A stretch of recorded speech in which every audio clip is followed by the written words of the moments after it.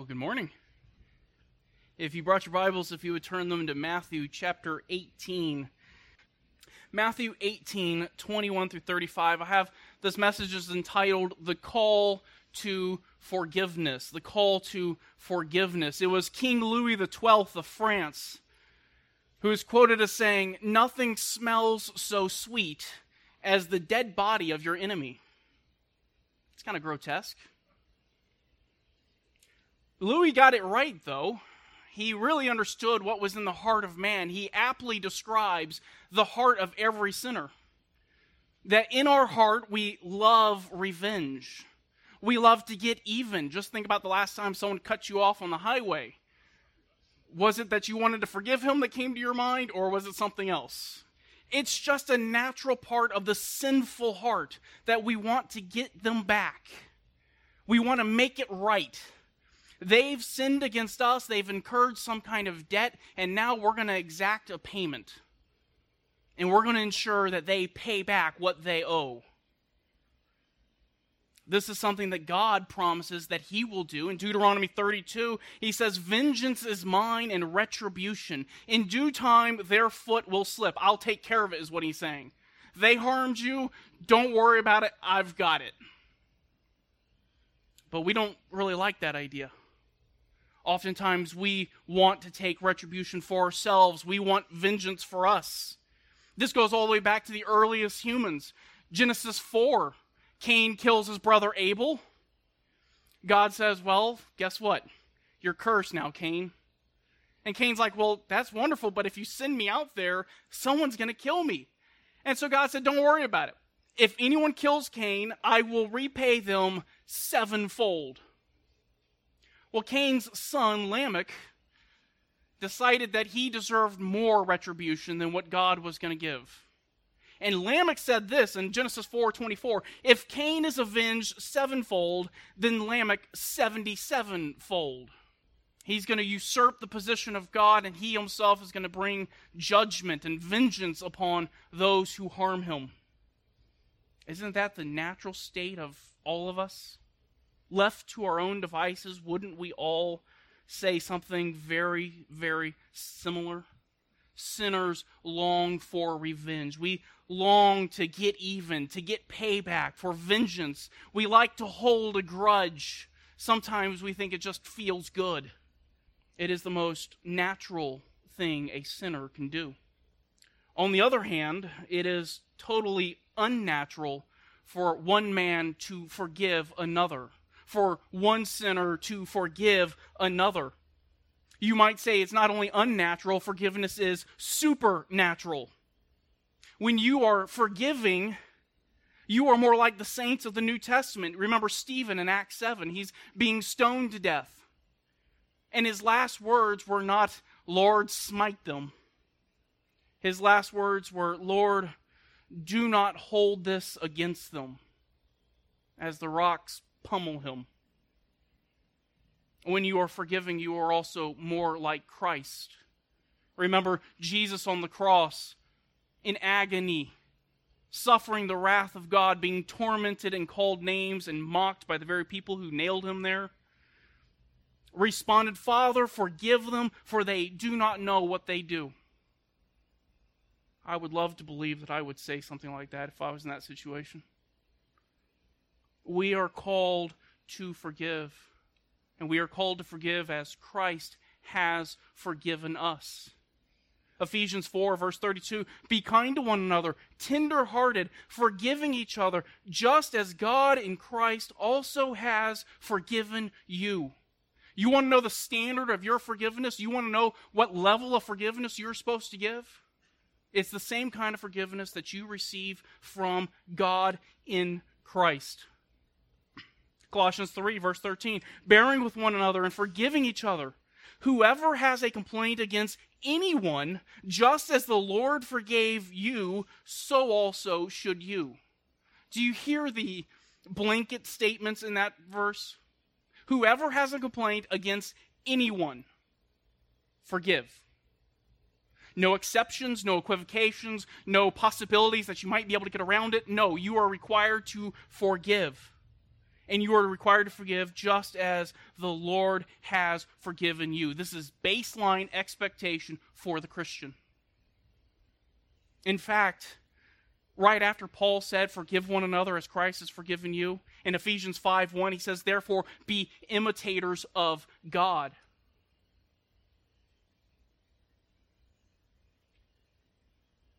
The kind of forgiveness that you are called to is far more than what you expect. This is far beyond the requirements of some human religion. This is far beyond your imagination. This is a level of forgiveness beyond what your sinful desires would have you give. It's far beyond even what the apostles thought they should give. In Matthew 18:21-35, I want you to see that you are called to an extraordinary level of forgiveness. And I've broken this passage up into 3 parts.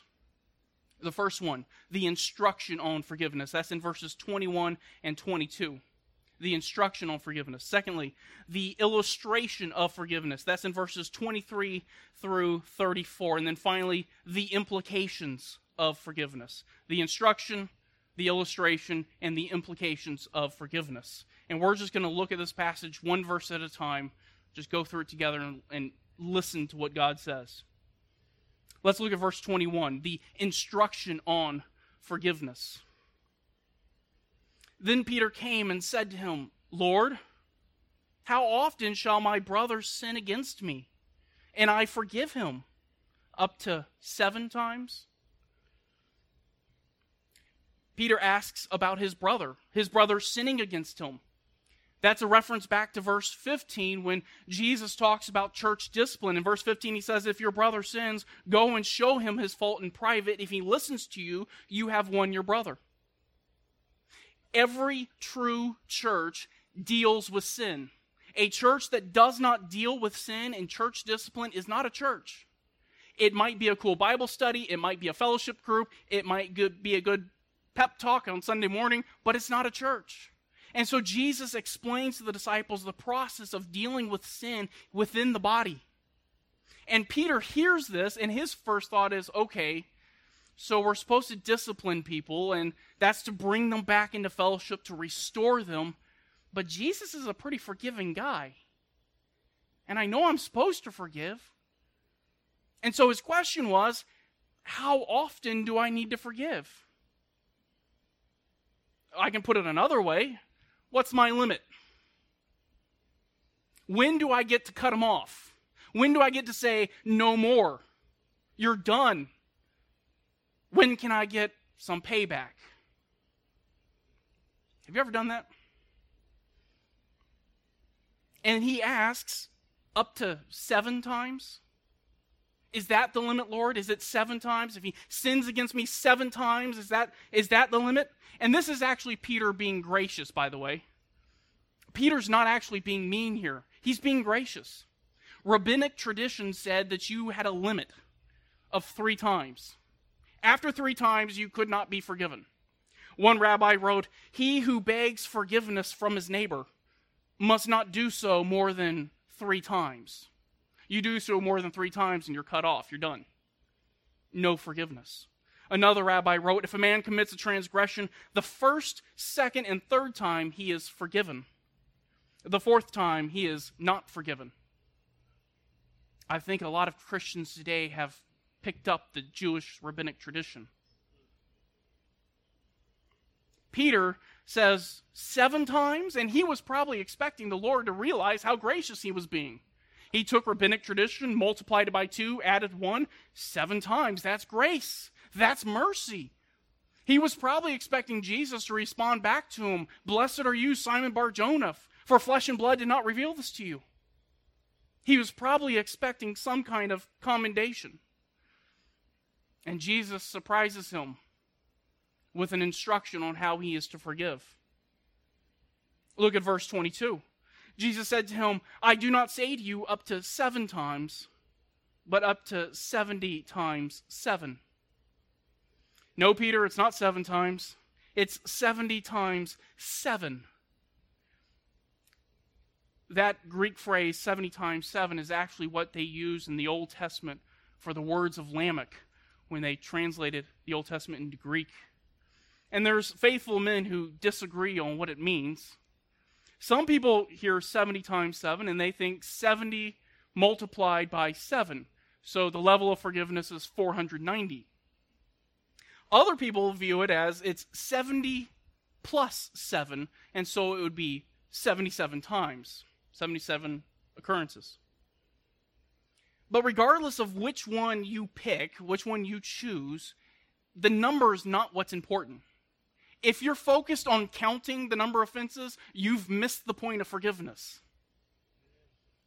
The point is, you are not supposed to be counting.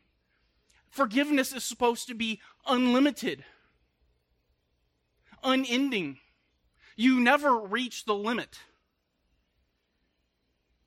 Luke 17:4, Jesus said, "And if he sins against you 7 times a day and returns to you 7 times saying, 'I repent,' forgive him." Notice it doesn't say if he comes to you and proves and gives evidence of true repentance, then forgive him. It just says if he comes to you saying, "I repent." The mere profession of repentance is enough for you to grant forgiveness. You should always be forgiving. Even if they come and they commit the same sin to you 7 times a day. I heard someone give this illustration. I thought it was good, so I'll use it.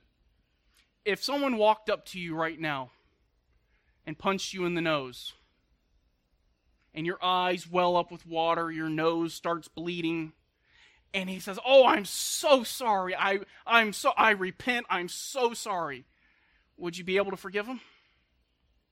And if you say yes, here's what Jesus is teaching. If he walks up to you 5 minutes later and punches you in the nose again, are you still willing to forgive him? And keep going. That's the point that Jesus is making here. It's unlimited forgiveness. Never-ending forgiveness. And Jesus is going to be a good preacher because he was the greatest preacher that ever lived, and he's going to prove this, or he's going to demonstrate this by giving you the second point of the sermon here, the illustration of forgiveness. And we're going to spend most of our time here on the illustration. Look at verse 23. "For this reason the kingdom of heaven may be compared to a king who wished to settle accounts with his slaves." The first phrase there, "for this reason," points back to what Peter asked him. The illustration is intended to answer the question that Peter asked. How many times should I forgive? And Jesus uses this phrase, the kingdom of heaven. And he's talking about those who are citizens of the future kingdom. Those who Paul says are citizens of heaven. And this is a running theme throughout the chapter. And I want to take you back to the beginning of the chapter here. Go back to chapter 18, verse 3. Jesus said, "Truly I say to you, unless you are converted and become like children, you will not enter the kingdom of heaven." When you are converted, you become a citizen of the heavenly kingdom. But in order to be converted, notice what he says, you must become like a child. And that's very important that we understand, because throughout the rest of the chapter, all the way up to our passage this morning, he's going to use this idea of childlike faith to explain how you are to behave and how you are to live and how you are to understand yourself and the people around you. Notice he says you must be dependent. If you are converted by who? By God. Salvation from start to finish is a work of God. And only God can accomplish it. Joey said earlier, it's not about what you've done. It's all about the mercy of God. And you must be as dependent as a child. Those of you who are parents, how much can an infant do for themselves? You have to do everything for a child. For a baby, you have to do everything. They're the most helpless little creatures the world has ever seen. They will die without their parents. And Jesus says, when you come to salvation, you must be like a child. Helpless. And then he goes on with this illustration. You're a child and you also need protection. Look at verse 6. Whoever causes one of these little ones who believe in me to stumble. One of these little ones who believe. He's not talking about literal children. He's talking about believers. And he says, whoever causes a believer to stumble,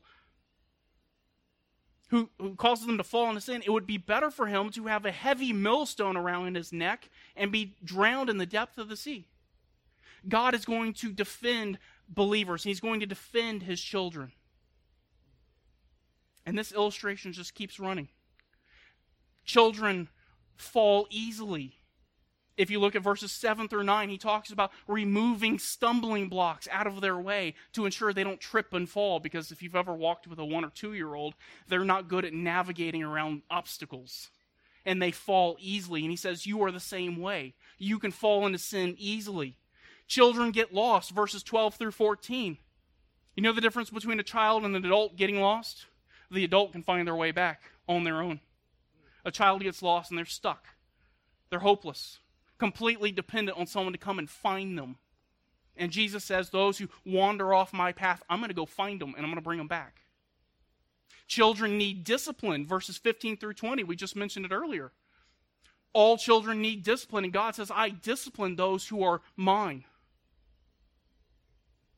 And children also need forgiveness. Verses 21 through 35. When you think about forgiving, it's easy to forgive a little baby. I remember my niece when she was like 1 or 2. We were in the car going up to Austin, and I was trying to keep her distracted, and I put one of my books in her lap, and she went to turn the page and rip. Now, if that was a 40-year-old man, we would have had words, because I wasn't a believer then. But she's so cute. She's cuddly. I can't be mad at her. It's easy to forgive her. The people sitting next to you are children who easily fall and stumble. It should be easy to forgive because you easily fall and stumble. In our passage here now, he's going to talk about the king. He says there was a king who wished to settle accounts with his slaves. He doesn't say who this king is. He doesn't say where he's from. He doesn't tell what kingdom he rules. He just says he's a king and he's going to settle his accounts with his slaves. We hear slaves and we think of people who are half naked in chains. That's not the idea here. This is better. The better idea here would be more of a servant. If you're serving the king, you're a servant no matter who you are. They would serve in high positions. They would manage his estate, his wealth. They would manage different functions within the kingdom. They would even manage tax collection for the kingdom. And we're not told exactly who he's calling. We're only told of one slave that he calls. That's in verse 24. Notice it says, when he had begun to settle them, one who owed him 10,000 talents was brought to him. He was brought to settle the account. He owed the king money, and he was to come and pay his debt. How much did he owe? 10,000 talents. This number is actually so large that some commentators have said that Matthew actually changed the words of Jesus to be hyperbolic. There's no reason to think that. The word he uses here for 10,000 is the largest Greek number. It's myrioi. If you want an English slang, you would say zillions. The dictionary says it means an extremely large or incalculable number. You can't estimate how big this number is. And the only way in Greek to make it any bigger is to just say it over again. Myriads and myriads and myriads. That's the only way you can get any bigger. And it's 10,000 talents. A talent was a weight of measurement. It was used for money. And you can have a talent of copper, a talent of silver, or a talent of gold. So let's keep it in context with this passage. Let's go with the gold. If you assume that you had 10,000 talents of gold today, the estimates are that it would be worth somewhere between $1 million and $1 trillion. One commentator said it was like $3 billion in today's value. It's a lot of money. But just to give some context, in that period, Roman taxes, the taxes that the Jews paid to the government of Rome from Idumea, Judea, Samaria, and Galilee. The Roman government from those 4 areas collected 900 talents of gold. This man owes 10,000 talents. Solomon, likely the richest man in history.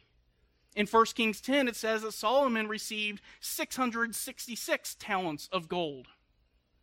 This one man owes 10,000 talents, an unlimited amount of money. This is an extraordinary level of debt. He owes the money to the king. The king has every right to collect it. He has every right to demand that this slave pay it. And here's the problem. The slave doesn't have the money. Look at verse 25. But since he did not have the means to repay, his Lord commanded him to be sold, along with his wife and children and all that he had, and repayment be made. This sounds kind of harsh, but in that day that was normal. If you could, even in the Old Testament, if you could not pay your debts, you could be sold into slavery. In fact, you could actually sell yourself into slavery and be an indentured servant, and you can actually pay off your debt that way. But here's the problem for this man. Even if he sold himself into slavery, it wouldn't cover the debt. Even if the king sells all of his possessions, and he likely had a lot. This was a high-ranking official. He had probably accumulated some wealth during his time serving the king, and yet all of his possessions are not sufficient to cover this debt. And so he is to be sold. His possessions are to be sold. His wife and his children are to be put on the auction block and sold as slaves to try to cover this debt. And the right of the king to do this is further expressed in that word Lord. Kurios, master. He has every legal right to demand this. He has every legal right to sell him into slavery. And you say, well, wait a minute, what about his wife and kids? Isn't that kind of harsh? Isn't that unfair? Well, I mean, you can make that argument. But I think it's interesting he didn't. There he is standing before the king. He owes money, and he doesn't turn around to the king and say, but king, this isn't fair. You're not treating me right. What was his response? Look at verse 26. So the slave fell to the ground and prostrated himself, saying, have patience with me, and I will repay you everything. No argument, no defense, no excuses. He didn't even try to impugn the integrity of the king and say, well, you're just an unrighteous king, that's all. Notice Matthew says he fell to the ground and prostrated himself. You know those two terms are synonyms? They mean the exact same thing. He's emphasizing that this man hit the floor like a sack of potatoes. There was no effort to stand in front of the king. He knew he was about to receive justice. His life was over. I can't imagine if this man was laying on the ground, sobbing his eyes out, a puddle of tears collecting beneath him. His possessions that he had accrued, they are gone. His wife and children are headed for the auction block to be sold off to the highest bidder. Would he ever see them again? All that he owns is about to go away. His high power, his rank, his prestige, his prominence, his wealth, all of it gone. He's about to go from the top of the ladder down to the lowest rung on the social ladder and become a slave, bankrupt and broke. And he just falls on his face and pleads and begs, have patience with me. Patience to hold steady, to endure provocation without complaint, long-suffering, to endure. And he's saying, King, I know I've cost you a lot. I know I've lost a bunch of your money, but please, delay my punishment. Don't give me what I deserve. Endure my presence just a little bit longer, and I will repay you everything. You know that's desperation right there, right? This guy just promised to pay back billions or trillions of dollars to a king. He knows he doesn't have the money. This is an exaggeration. He's grasping at straws. In the Greek, the emphasis of the sentence is on everything. He's promising what he can't fulfill. And isn't that just like us? We get into a tough situation, and the first thing we do is we start making promises to God. Desperate, hoping. The king would have known that that promise was not true. He couldn't do it. And it would have been an extraordinary grace and mercy of the king if the king would have turned to him and cut him a deal. And I bet that man was laying on the ground crying, hoping to hear something like, you know what? You pay back 10% and I'll forgive 90. I bet you he was hoping something like that. Or even if the king said, look, I'll garnish your wages for the rest of your life. You don't have to go to slavery. He would have accepted that. And you know something? That's exactly what false religion promises you. You do 10% and God will do 90. We'll kind of meet in the middle. I can't imagine the desperation this man must have felt. He knew the heart of men was to be sinful, to get revenge, to get what was owed to him. He had no reason to expect anything but justice. Verse 27. And the Lord of that slave felt compassion and released him and forgave him the debt. What? Forgiven? Released? Why? How? Was it something I said? Who convinced the king? Where does this come from? And I just want you to think about this forgiveness that he has been granted here. First, notice the forgiveness is complete. Verse 27, he forgave him the debt. The Greek construction indicates that the whole debt was wiped out. Every penny was wiped out. He was no longer responsible for any of it. Flip over to verse 32. The king says, I forgave you all that debt. He didn't owe a penny. The king dismissed all of it. When you place your trust in Christ for salvation, he forgives you completely. This picture is a picture of the forgiveness given by God to you in Christ. Christ doesn't just forgive part of your sin, some of your sin, the sin that you can do some good works for. He forgives all of your sin. Matthew 9:2, Jesus told the paralytic, take courage, son, your sins are forgiven. All of them. No works for you to do, no effort for you to take, no religious ceremony for you to go through. Luke 7:47, for this reason I say to you, her sins, which are many, have been forgiven. All of them. No requirements, no rituals. Romans 8, there is therefore no condemnation to those who are in Christ. The guilt is removed, the condemnation is removed. There is no more for you to do. Christ finished it all. When you forgive others, do you forgive completely?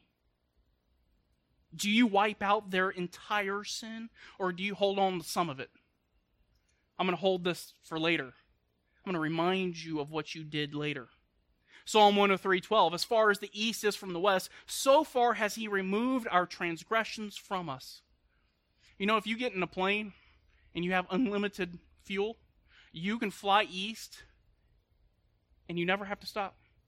You can just keep flying and you'll always be going east. You can't do that if you fly north, because eventually you'll have to go south. From the east to the west, it's an infinite distance between you and your sin. And because we are supposed to be imitators of God in our forgiveness, the sins of others should be taken just as far away from them, never to be remembered against them anymore, completely wiped out. Do you do that for others? Second, the king's forgiveness was immediate. The king didn't turn to the slave and say, well, I hear your pleas. Give me a couple days to think about it. Let me consider the options. Let me talk to my financial advisors. We don't want the kingdom to go bankrupt. No, the servant in verse 26 pleads and begs, and in verse 27, the king forgives. I can think of a parallel. Luke 23, Jesus on the cross. The thief turns to him in verse 42, and he pleads, remember me when you come into your kingdom. Verse 43, you will be with me this day in paradise. No thinking about it, immediately forgiven.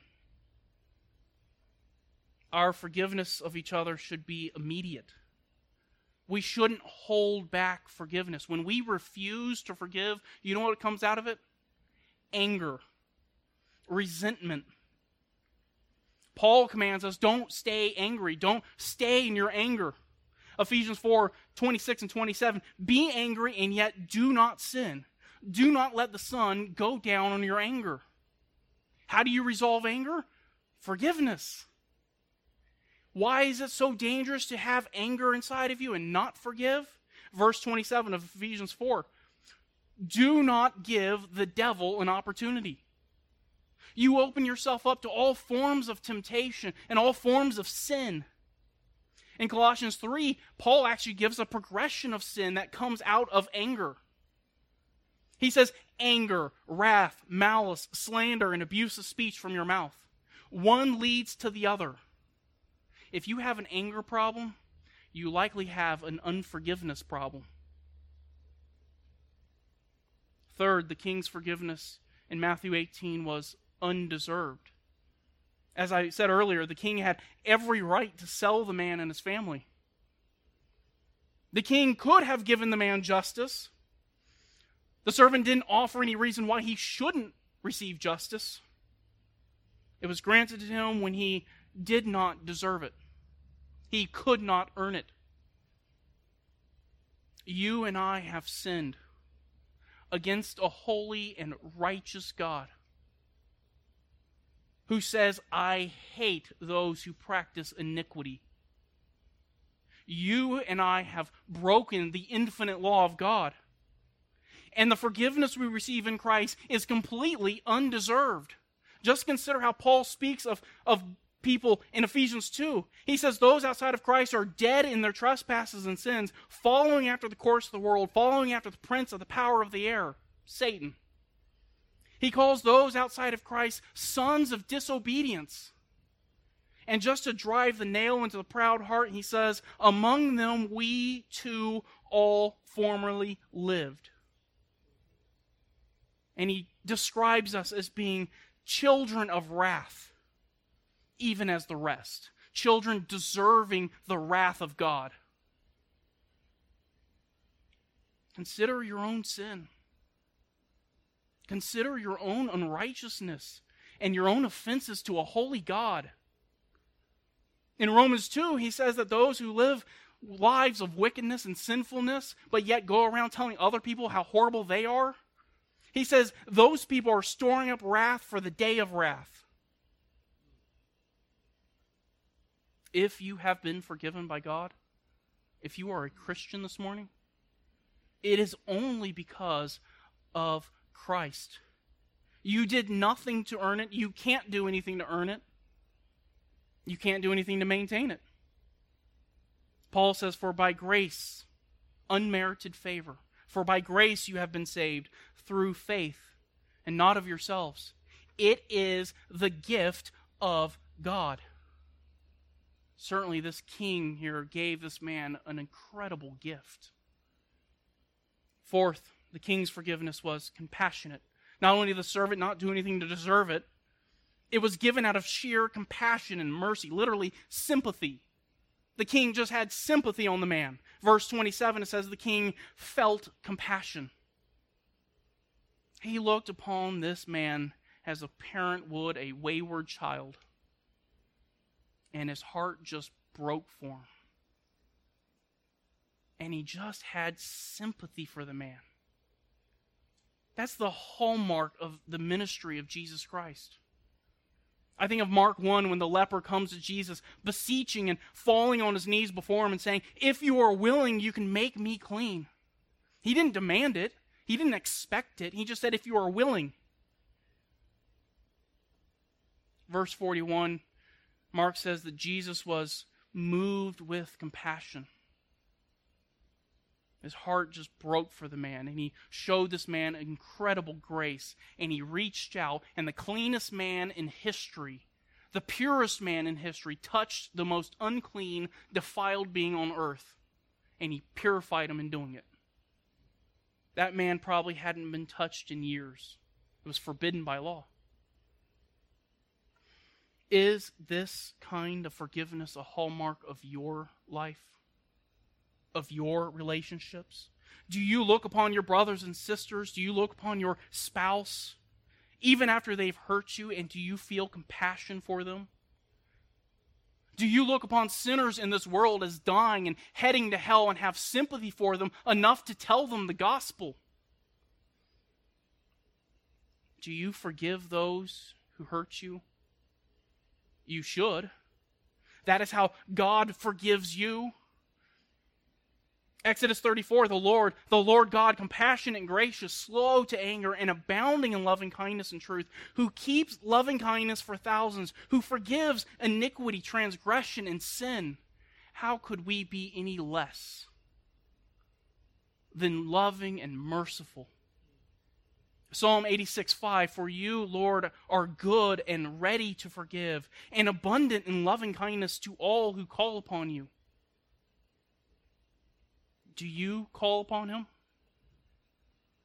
Do you call upon him and ask for mercy, and then turn around and deny that same mercy to a brother or sister who needs it?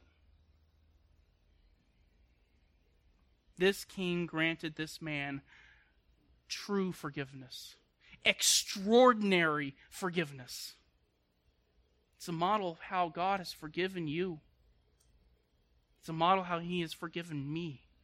And it's the model for how we are to forgive one another. Verse 28. "But that slave went out and found one of his fellow slaves who owed him 100 denarii, and seized him and began to choke him, saying, 'Pay back what you owe.'" The context here makes it clear that this guy left the king's presence and went looking for his fellow slave. In this context, it would be like you being saved and going out and finding another believer who sinned against you and trying to hold them accountable for it and not forgiving them. And he goes and he finds this guy who owed him 100 denarii. 100 denarii. People say, well, this is a tiny little debt. It's almost insignificant. This is not an insignificant debt. A denarii was a single day's wage for a laborer. And to owe someone 100 denarii is to mean you owe them 3 months of wages. That's not a small deal. And notice he finds this guy and he seized him and began to choke him. Literally, he grabbed him by the neck. Some historians say that in Rome, this was permissible, that the government allowed creditors to use that kind of force in collecting a debt. This guy had the legal right to do so, just like the king had a legal right to collect the debt. The man he was choking did owe him the money. And once again, the guy in debt doesn't make an argument. Notice verse 29. "So his fellow slave fell to the ground and began to plead with him, saying, 'Have patience with me, and I will repay you.'" Does this sound familiar? It's exactly what the other guy just did a few minutes ago. And he actually uses the exact same phrase, "Have patience with me, and I will repay you." The only thing he left off was everything. You know what's interesting? He could actually pay the whole thing off. But he didn't exaggerate his promise. He told him the truth. "I will repay you. Just be patient. Bear with me." Verse 30. "But he was unwilling, and went and threw him in prison until he should pay back what was owed. What? He didn't say he's incapable. He didn't say, look, I'm going through a really financially hard time right now. I really need the money. No, he's unwilling. He just doesn't want to. He's hard-hearted. He lacks mercy. He has no compassion. He's greedy and unloving. And he takes this man and he throws him in prison until he should repay the debt. Here's my question. How does a guy in prison who's working for a day's wage pay off a debt in prison? He can't. This man has just been thrown in prison for a life. He's just got a life sentence. He's not going to get out because he can't earn the money. He's in prison. But do you know the slave who threw him in prison? He also has a life sentence. His desire for repayment will never be satisfied. He will harbor his anger and resentment toward this man for the rest of his life, and he has no way to ever get rid of it because he's unwilling to forgive. He's unwilling to forgive even so much as to let the guy out of prison so he can go get a job. It's just ugly. And his fellow servants certainly noticed. If you look at verse 31. So when his fellow slaves saw what had happened, they were deeply grieved and came and reported to the Lord all that had happened. This makes it clear that they went to the king and they explained it very clearly to him. They told him every little detail of what this man did, of how he left the king's presence after receiving such grace and mercy and goes and shows absolutely no mercy to another. They told him everything. Don't think that your unforgiveness will go unnoticed. Your friends will notice. Your family will notice. Your church will notice. And Christian, the world will notice. You talk about grace and mercy and love, and yet you're the most unloving, unmerciful, unforgiving person I've ever met. And they turn and they call us hypocrite. Just like with this man, everybody will notice. Verse 32. We'll do 32 and 33. Then summoning him, his Lord said to him, "You wicked slave, I forgave you all that debt because you pleaded with me. Should you not also have had mercy on your fellow slave in the same way that I had mercy on you?" This man's unforgiveness was an extreme, extraordinary act of wickedness. Those who have received mercy, those who have been on the receiving end of grace and mercy, should be the most merciful people. One writer said, people sense their own need for mercy, but they are not so ready to see the need to extend mercy. The king looked at the mercy he gave this first slave, and he just expected it to be shown to the next. He says, should you not also have had mercy on your fellow slave? It's just expected. You've been given so much grace and mercy. Why would you do anything different? Dear Christian, should you not also have mercy on fellow Christians in the same way God has shown you mercy? There is nothing more ugly, more wicked, more disgusting than an unforgiving Christian. It's like you spit in the face of Christ.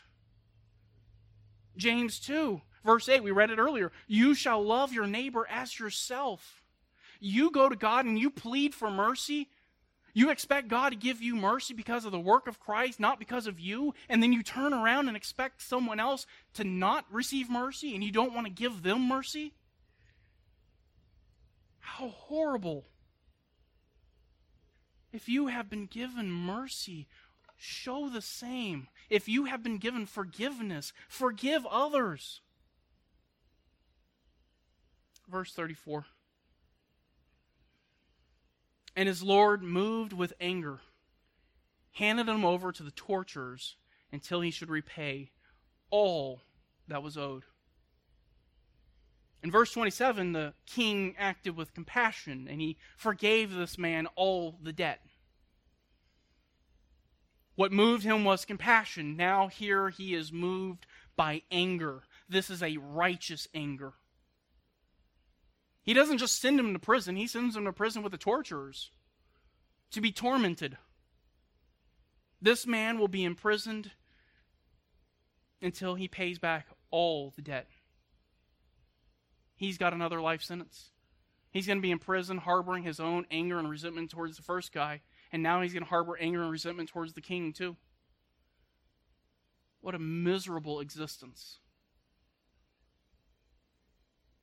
Verse 35.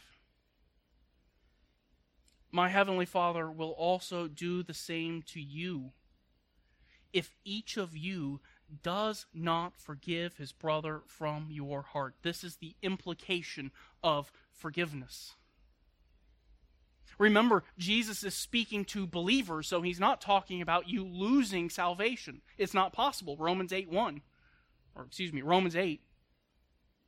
Who can separate us from the love of Christ? John 10, he said, I will not lose one. So he's not talking about believers losing salvation. So what is he saying here? He's talking about the believer's relationship with the Father.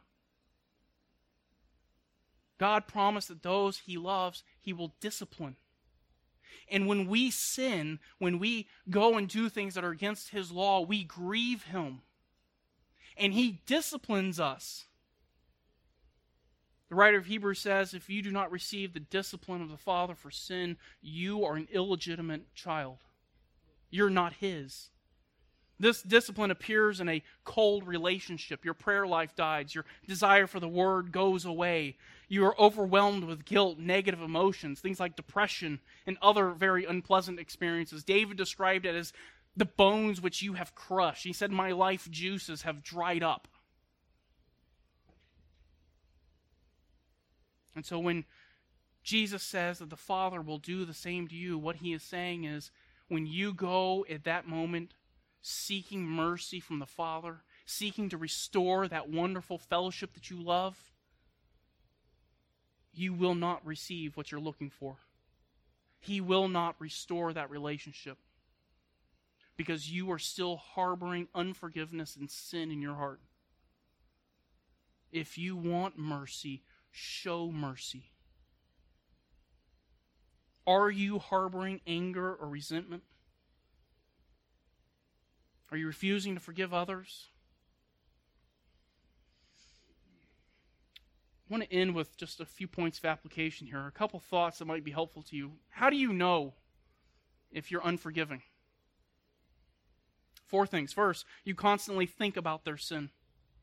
Isaiah 43, God said, I will remember your sins no more. It's not that God is going to forget your sins.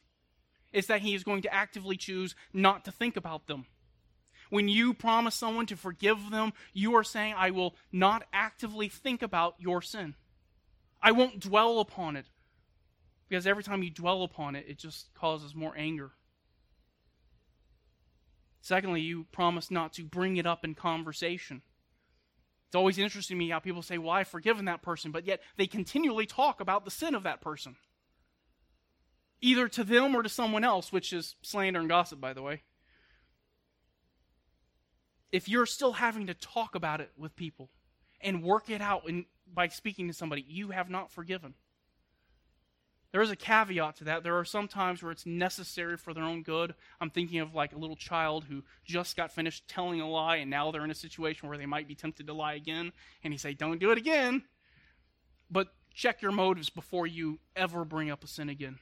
You have promised not to talk about it. Because God will not bring up your sins to you after he's forgiven you. 3, you still become angry about the sin. You know, your blood pressure goes up, your face turns into a tomato, you get really upset just thinking about what they did. If you're still angry about it, if you're still having negative emotions as a result of it, you have not forgiven it. Fourth, finally, you continue the relationship, but intentionally cut off any opportunity for that person to ever rebuild trust. Some sins take time to rebuild. It takes time to reconcile with.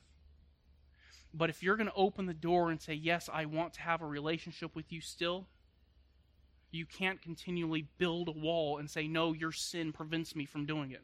You just said you would forgive them. You need to work on rebuilding that trust and allowing them to rebuild trust with you. If you are a Christian, this describes the forgiveness God has given you. This is how you are required to forgive others. And I say all of that to say this. You can't do this. It's impossible. I said at the beginning that forgiveness is supernatural. That means you as a natural person cannot forgive the way you are commanded to. It is God who empowers.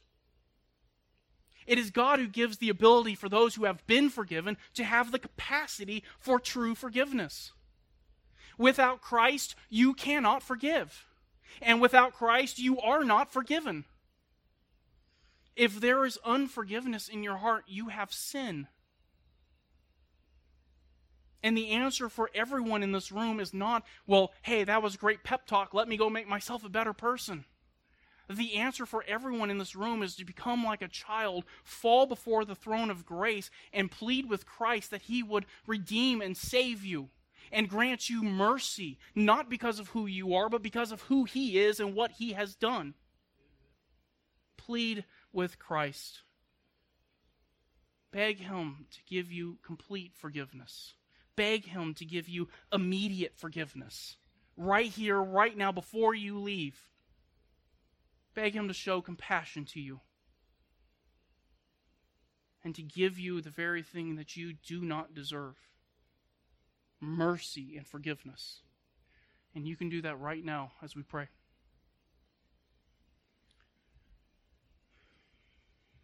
Father,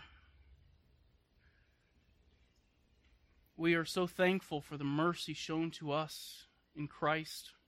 We're so thankful for the forgiveness granted to us, undeserved forgiveness, granted to us because of Christ, because of His work on the cross. We thank You that You are loving and merciful. We thank You that You endure our sin, that You put up with us and allow us to continue living even though we fail so often. Father, You know our hearts. You know where we have unforgiveness in our hearts. You know where we have sin. Nothing is hidden from You. And we ask that You would help us to forgive others like we have been forgiven. To show mercy to others as You have shown mercy to us. And we ask these things in Jesus' name. Amen.